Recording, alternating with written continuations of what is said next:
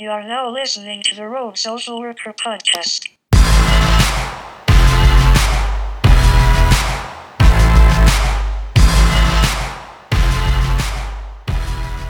Hey everybody, this is Kate. I wanted to start by telling you a little bit about myself, how KindWorks came into existence. I've been working in nonprofits for the last 15 years or so.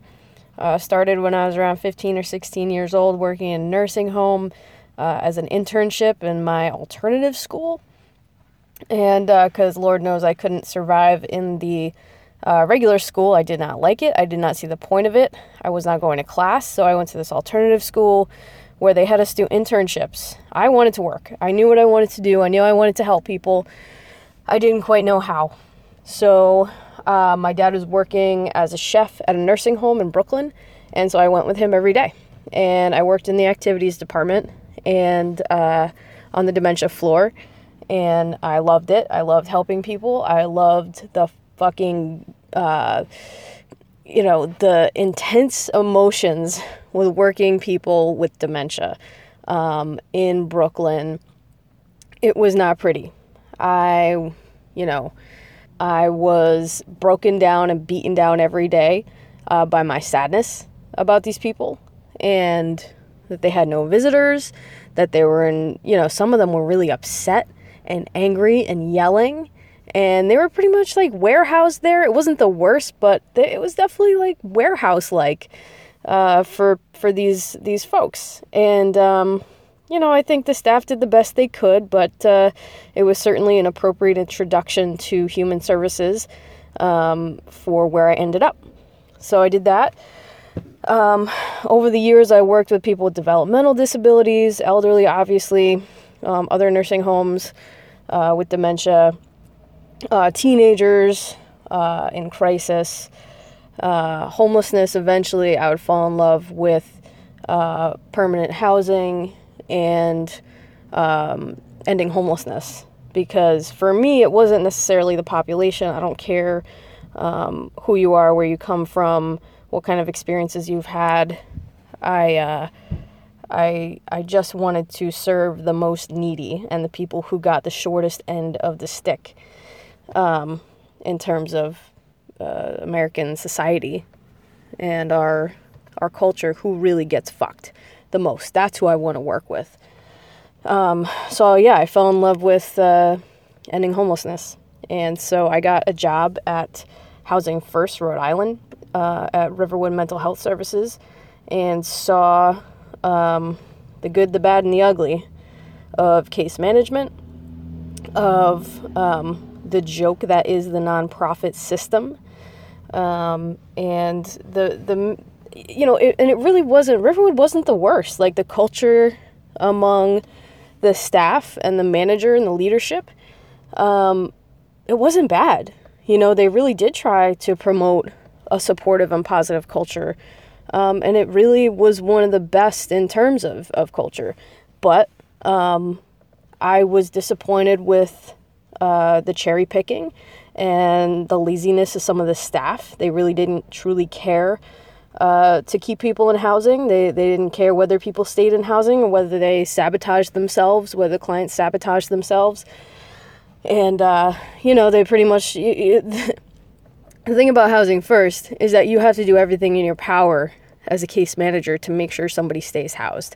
You have to be creative. You have to bust your ass. You have to work your face off to make sure these people stay in housing, because once they're out again, it is that much more difficult to get them into housing. And it's a lot easier, when somebody's in housing, to find them, to help them when they're sick, to help them live, to their fullest potential. So they were cherry picking clients. They were unmotivated case managers. And I bonded with the outreach worker there. They made me an outreach worker after being a case manager for a short time. And so I was out on the street riding my bike around Providence, meeting the people who had been homeless for years and years and years, and learning from one of the most amazing people that I've known, John Joyce. And he got an offer from the evil empire aka the Providence Center. And they were, at the time, I want to say like a $20 million a year nonprofit organization, private nonprofit. But of course, you can't really say private because they received tons of Medicaid money and tax dollars because they were a nonprofit. And we called them the Evil Empire because they just took over every I guess you'd say, like, model or type of treatment, whether it was substance use, mental health, homelessness. They wanted their slimy little fingers in everything because that meant more money for them. The more people that they served, the more money that they got. And but they offered him, resources that he couldn't really refuse, resources for his clients. And it was called the Home Base Program, the program that they wanted him to work in. And so he left, and I was kind of like, he was my guiding light. He was like my North Star. So I followed him to the Providence Center.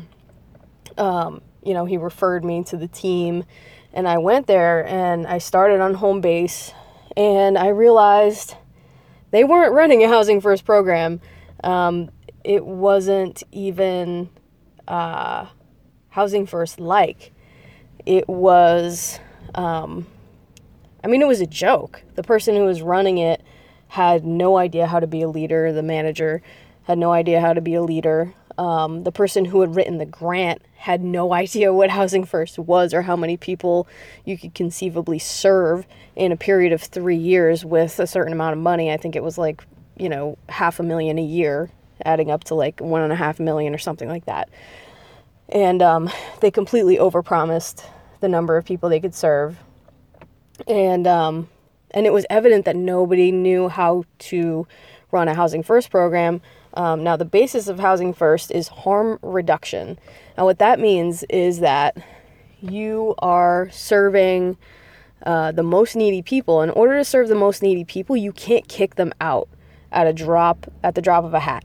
You can't catch them smoking pot in their apartment and say you're out on the street, because it defeats the purpose of keeping somebody who's hard to house in housing.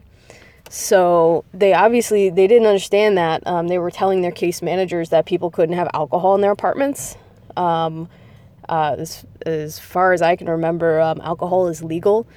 And just because somebody is an alcoholic doesn't mean they can't have alcohol in their apartment. So they were actually telling their case managers to more or less scold the people who had alcohol in their refrigerator, a beer or something. It was completely opposed to the Housing First model. It was completely opposed to the harm reduction model. And I brought it up, and they were like, "Oh, I guess you're right. We can't really be doing this and say we're like even close to resembling a Housing First model." And eventually we changed. We had a decent group of people at first. I was there for about 2.5 years, and we didn't have a bad group. Like they were able to grasp the notion of Housing First, even though they didn't truly follow through on it. We had like 25, 30 people do a caseload. In Housing First, you're only supposed to have 15 people on a caseload because they need so much time and effort, and it's just very work intensive to keep people housed.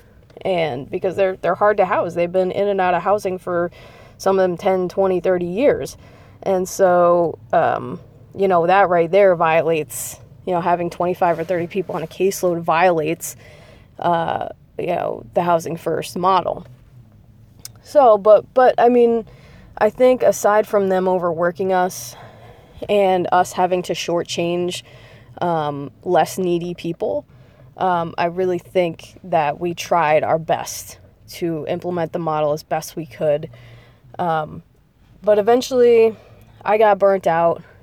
People left. Some of our greatest case managers walked away because they were being mistreated, or one of them was for personal reasons. She moved across the country, or I think outside of the country, Switzerland, and But, and they put somebody in like an assistant manager position that had, no emotional intelligence, I would say. And if he ever hears this, I hope he knows that I love him. But, it was just the wrong choice. He had no, in comparison to me, he had no emotional intelligence, a lot less skill, a lot less experience with the population. But all they wanted, which they told me, was a bean counter. And as soon as they said, all we want for this position is a bean counter, I knew that my relationship with that agency would be over. I knew that they were in this, when you don't have like a legit way to make money, or you're misspending your money, or you're overstretching your resources and you're stretching them too thin, it becomes apparent in the outcomes. And it's hard to identify that in a nonprofit system because you're serving people who fundamentally people don't care about them. So like homeless people, do you really know what's going on in their lives? Do you really know that like they were supposed to get 5 hours of services per week and they only got 1? Like, no, you don't know that. So it's a little bit different from the regular free market where the market reacts to a service you provide or a product you make or you sell. So because people don't know, they're not on Facebook trashing your agency, and even if they are, what choice do they have? What choice do the clients have? They have to receive the services. So otherwise, it's a matter of life and death for them. So, let's see. So where was I? Yes, I decided that once they told me their true feelings about what, my feedback, I was giving them feedback about, we're doing some stuff that's really questionable, mistreating clients. I'm bringing this stuff up and it's basically getting ignored. There was all sorts of like clients' rights violations that were happening throughout the years, throughout the months. And I had made sort of a ruckus there, and they did not like that, of course, getting too close to puncturing or bruising their egos. So I said, you know what, if you need a bean counter and that's your most important variable right now, you go do that. I'll see you later. And so I took a little break, went to work with developmental disabilities folks, did case management with them, which opened my eyes in a huge way. Because if anybody has ever worked with people with developmental disabilities, they will know that the services that they get are very, very different from pretty much any other oppressed population. Like, they used to be really oppressed. They used to live in basically warehouses, sort of like I was driving with the nursing homes and institutions. So they were being mistreated. They were basically made to do slave labor not long ago. We're talking like 30 years ago, which isn't that long ago. So, but now they've come so far because of the advocacy of the families and the groups that they've formed and the organizations that have advocated for them. And they get, you talk about government bloat and you talk about government waste. I think I became more of a libertarian or a Republican than I have ever been working with people with developmental disabilities, because I went from having a 30 client caseload at the Providence Center to working with homeless population, to a 5 client caseload for people who were stable, for people who didn't need much of anything. It was amazing. And I was just blown away. And for the first 2 weeks, I was depressed, and I was depressed for 2 reasons, like acutely depressed, like borderline suicidal.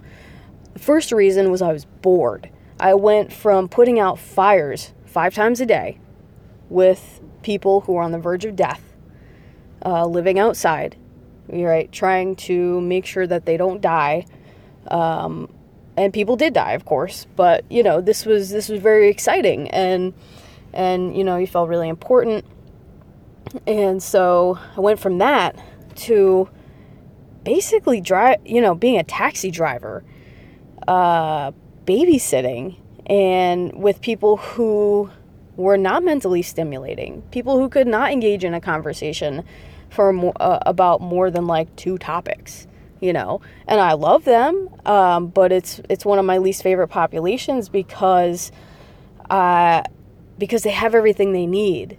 And it's not that I dislike them as people. Like, of course I love them, but they had everything they needed. I felt like I was wasting my time, but what I was doing was I was resting. I was resting my mind after those first couple of weeks of feeling bad, feeling bored, feeling guilty, feeling like, the people with developmental disabilities were like survivor's guilt almost, because I knew that while they were getting ridiculous amount of service hours from case managers that really weren't doing a hell of a lot, not to say that I don't work hard, like I love the people I worked with at LifeWorks, but we this was a lot of talent basically just sitting and getting wasted.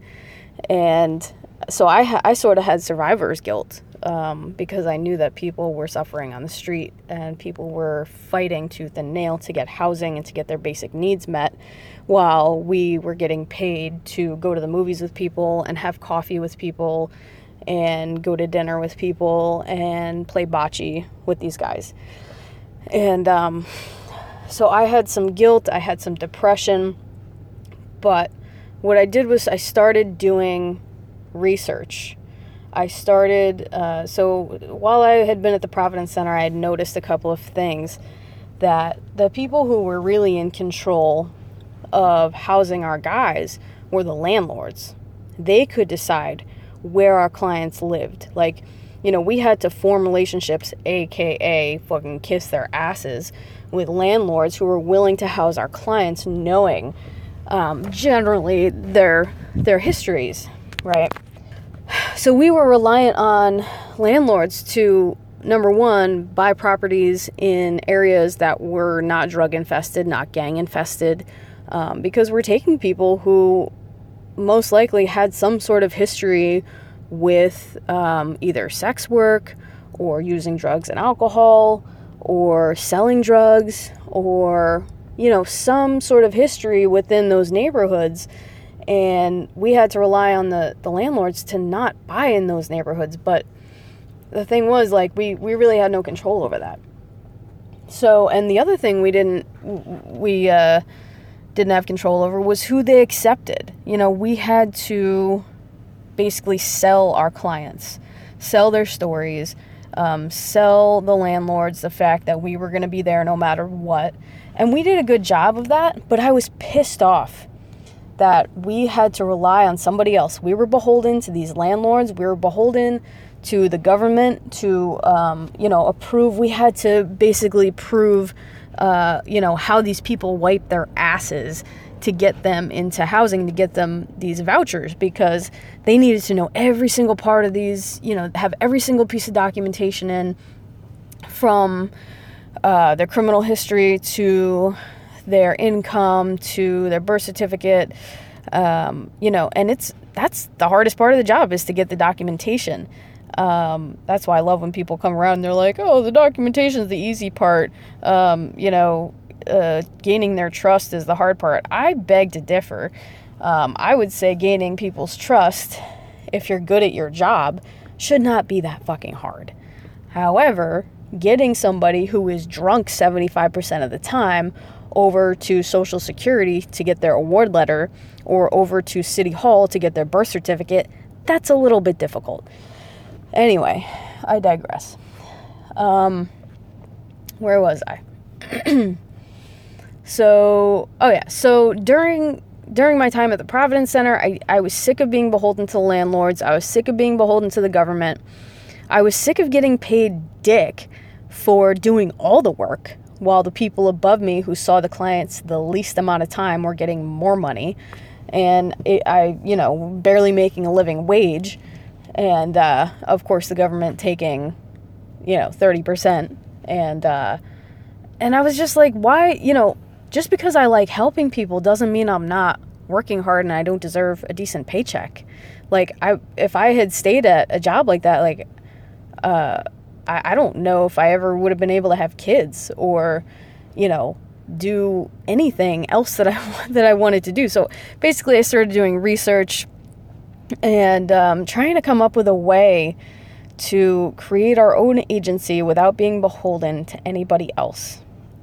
The government, landlords, I said, or social service agencies. I don't want to have to scrounge, scrape change together to pay for services. I don't want to have to suck the government's dick to get housing vouchers. We were promised, I can't even tell you, I'll talk about this in other episodes, but I can't even tell you how many times we were promised things that never came through from the government or came through 6 months late. Or, everybody had something to say, but we didn't have the tools we needed to get the job done. But everybody wanted to either congratulate us or criticize us. And it was just like fucking high school. And the culture was toxic. It became toxic. And, there was one person that was hired for our team that, like, we had absolutely no say in. And she poisoned the team. And she was an idiot. She didn't know what Housing First was. She didn't believe that people who were older could change. She, I guess she wanted to work with kids or something. But, why she was hired was a total mystery to me. And she poisoned the team.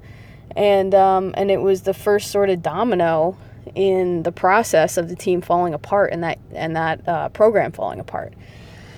And so, anyway, I started scheming. I said, why are we working with the government? Why are we working with agencies? Why are we working with landlords?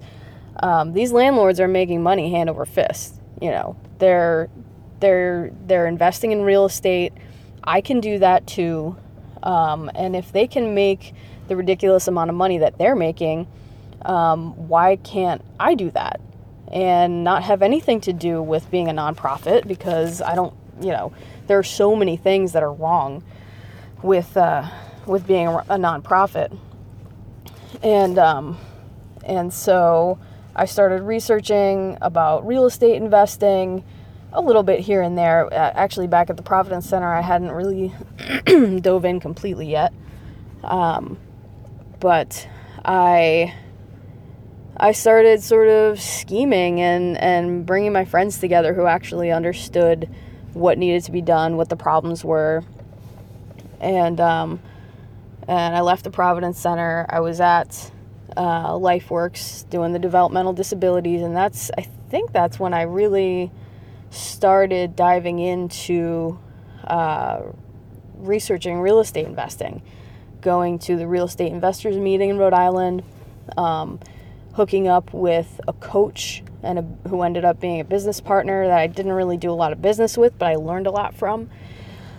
And I said, I'm gonna make enough money up front doing real estate investing that in a couple years from now, I'm going to create a social enterprise using that money where we create mixed income housing in decent neighborhoods, and we're going to provide services. We're going to be both the landlord and the service provider, and we're going to supply the subsidies. So those three things. You have access to housing, being a landlord. You have subsidies, which usually comes from the government. Fuck the government. And you have services. And the services rely on the culture of the team. And I really wanted to be somebody who was able to influence an agency's culture and influence a program's culture, and bring the right people onto teams who know how to work together and know how, like, there are so many passionate people out there who are investing their time and their energy into programs that just aren't working. And I'm like, we could put their talents and their skills and their effort into something that actually works. So I said, I want to be the landlord, I want to be the subsidy provider, and I want to be the service provider. So I started doing some research, and at the same time, I had been asked to write a grant to help write a grant rather, for House of Hope's bid for the PATH funding, which is federal government funding for outreach, mostly outreach on the street. But I ran into the same barriers that I had run into over and over, whether it was cherry picking or having nowhere to bring these people that we met on the street. Like, okay, so you're giving us a shitload of money to go outreach people on the street, but no money for housing? And I'll tell you lots of stories about House of Hope and all the other agencies in the coming episodes, but it was the same shit over and over. And I stayed there for a year until I actually had a nervous breakdown. And I literally could not, I was having panic attacks. I couldn't understand why. I was spending my time in a losing battle.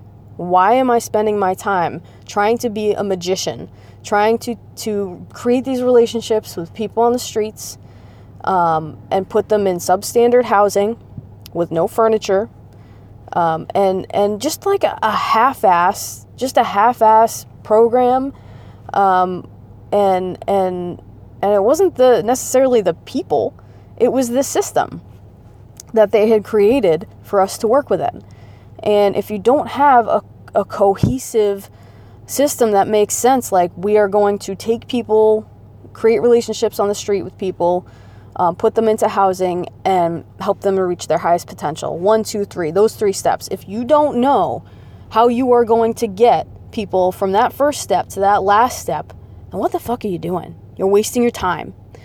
So after a year, and having had a nervous breakdown after a year, I went back to the agency to serve people with developmental disabilities, because I said, you know what, I'm gonna start my own agency. I've been working, with my business partner at this point. I had been working with him for I think about a year, and nothing was really coming because I was so stressed out. I was so emotionally drained, that I really wasn't able to put the effort and the energy into that part of my life, and to basically chase that dream and make it happen. So I left House of Hope. I went back to LifeWorks because I knew it was a mindless job, and most of my time was spent, daydreaming. So I knew I would have downtime. And so over the last 9 months or so, I've been at LifeWorks, and there was a change in management, and just like all the rest of the agencies, if you don't have the right leaders in place, the people who listen to their staff, the people who create psychological safety in meetings, the people who support you, who put their money where their mouth is, who walk the walk, if those people aren't in leadership positions, or the leadership positions has people who don't do those things, it's a recipe for disaster. That's the quickest way to kill morale. It's the quickest way to kill a team, to kill your mission, is to have a shitty culture where you don't listen to your staff, and to have a completely disorganized way of doing things, to basically not follow through on anything you're asked. So that's actually happened over the last 9 months, and it's just another example of why agencies and programs and missions fall apart. So anyway, that's where I've been for the last 9 months, but it has enabled me, all this downtime, all the time that they don't put us to work and continue to pay us, I've been able to grind on my mission to create a social enterprise that's called KindWorks. And here I am, about to go into my last week of work at LifeWorks and go full throttle on KindWorks because I actually have the cash to quit my job. And I wanted to tell my story up until now. And that's where I'm at now. And I'm finally making money and buying, selling houses as a real estate investor. I've got my LLC. And, everything is going just the way I planned it. And I'm not going to let anything derail it. Nothing. So yeah, I'm sitting in the parking lot waiting for a client to get out of a Weight Watchers meeting. And I just thought, this is the perfect time to document, what it's been like up until now, why I'm here. I'm sick of social services being reliant on the government, being funded by taxpayer dollars, and not accomplishing their mission, and getting so sidetracked and having to kiss some private donors' asses, and, basically jerk off government officials to get these grants and then proceed to throw them down the drain, flush them down the toilet. I'm sick of it. So that's why I'm at where I'm at. The vision, before I have to go in about 10 minutes, but the vision for KindWorks is exactly the same as what I described a few minutes ago, which is I want to be the landlord, I want to be the service provider, and I want to be the one who short-term subsidizes. So the other problem that I saw with with every single agency that I worked at was they had, some of them had pieces of a working mission, right? So they had, okay, we're really good at getting people into housing, or we're really good at providing services, or, that was basically it, right? I can't say anybody had this last piece, which is what I really care about, which I call reaching their highest potential with the clients, reaching the client's highest potential. So something along the way would break down, whether it was helping people get jobs, or helping people get sober, or having meaningful daytime activity if they couldn't work, or, instead of putting out fires, why didn't we have a system set up to pull people into their highest potential? So a lot of people had amazing skills. We had a guy who cut marble countertops at work sites so that people could come and buy these countertops and install them in their kitchens. But he sat and played video games because he had some major depression, and nobody was there to lift him out of that, to help him, to give him every opportunity to go back to work. And we had somebody who was a whiz at the stock market. He loved investing. Now, even though his body couldn't handle a lot of other stuff, I was his case manager. I didn't have time. I was busy putting out other fires. Well, guess what happened to him? He fucking died in his apartment from liver failure.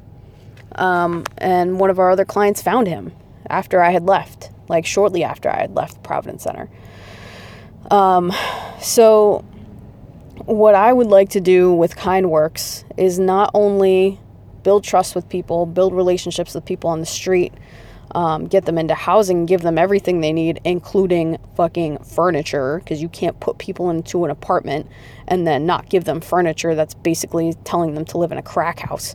But putting them in B or above neighborhoods, in neighborhoods where they are not surrounded by drugs and prostitution and all the stuff that they were used to supporting themselves with, whether it was emotionally or financially. I want to build that trust, put them into B neighborhoods, into mixed income housing. We need to stop segregating people into poor people over here, rich people over there, black people over here, poor people, white people over here. So I want to do mixed income housing. So like a 60-40 setup where 60% or 70% of apartments in a particular complex, imagine like a 10-unit apartment building where 6 or 7 of the units are regular market rate apartments where people are paying, in a B neighborhood, whatever, like $900 or $1,000 a month. And then you have 40% at first being subsidized by the other apartments. And you're basically breaking even, but you're putting in the services to help those 40% of people in that building, 30 to 40%, whatever the numbers work out to be, because you don't want to sabotage yourself with the numbers either. But you put case managers with them who can help them reach their highest potential, put them to work within the agency. That's the beauty of this. In real estate investing, I can do anything. I can flip houses. I can buy and sell on terms. I can buy and hold, right? So put those people to work, regardless of their criminal background.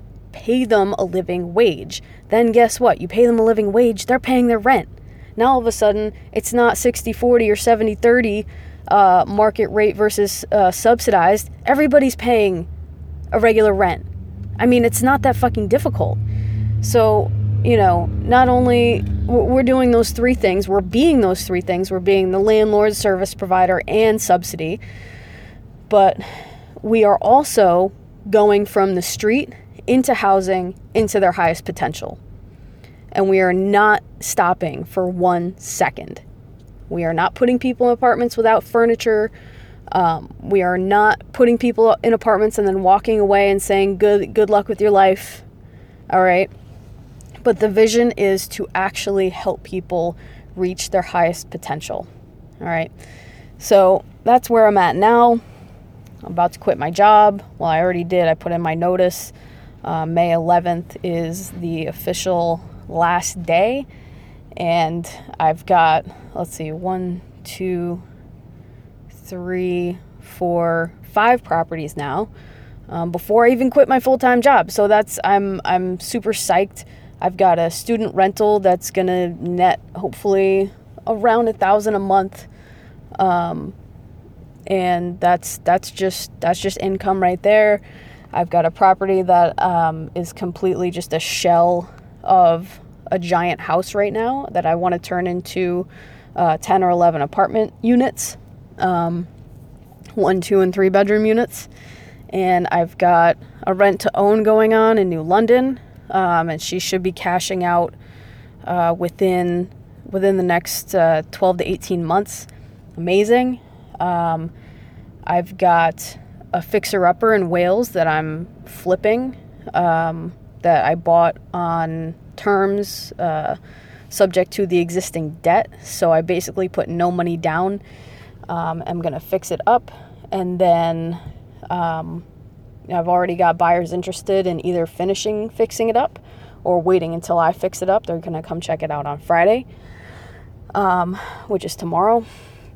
And then I just signed got another LOI signed to do rent to own on a house that really doesn't need anything.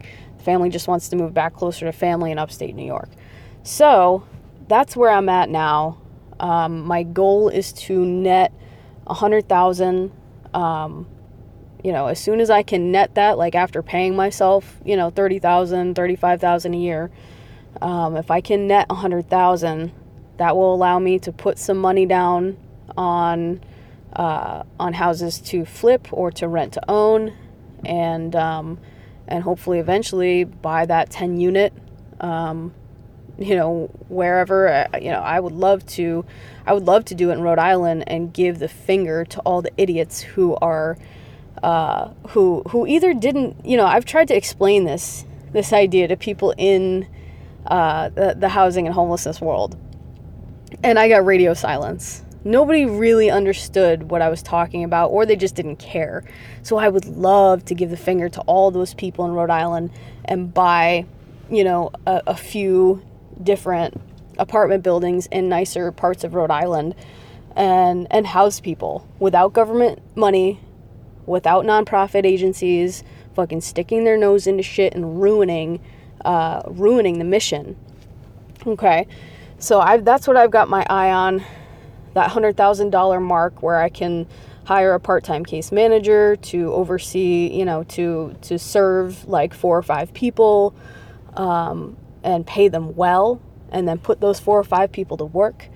Obviously after they've been housed and after we do everything the right way and fully without cutting corners. Okay, so this is the overview of where I'm at now. I really appreciate you listening to this. I know what I'm saying is probably going to come off as controversial, and I'm probably going to sound like an asshole to a lot of people. I really don't care. But I've been listening to Gary Vee, and if you haven't heard him, you need to go listen to him, because if you're not doing exactly what you want to do and you're just talking, you're complaining, and you're not putting in the actual work that's going to give you what you want, you need to go do that, like now, because that's what I'm doing. I'm not there yet, but I've got my eye on the prize, and I wanted to share my story with you. Hopefully you can jump on board and, shoot me a message, shoot me an email if you want to be part of the dream. Okay. And that's all I've got for now. I love you guys, and I'll see you again soon. Bye.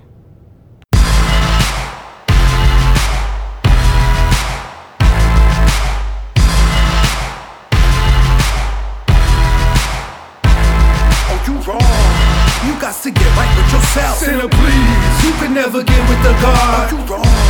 You got to get right with yourself. Sinner, please. You can never get with the God. With the God.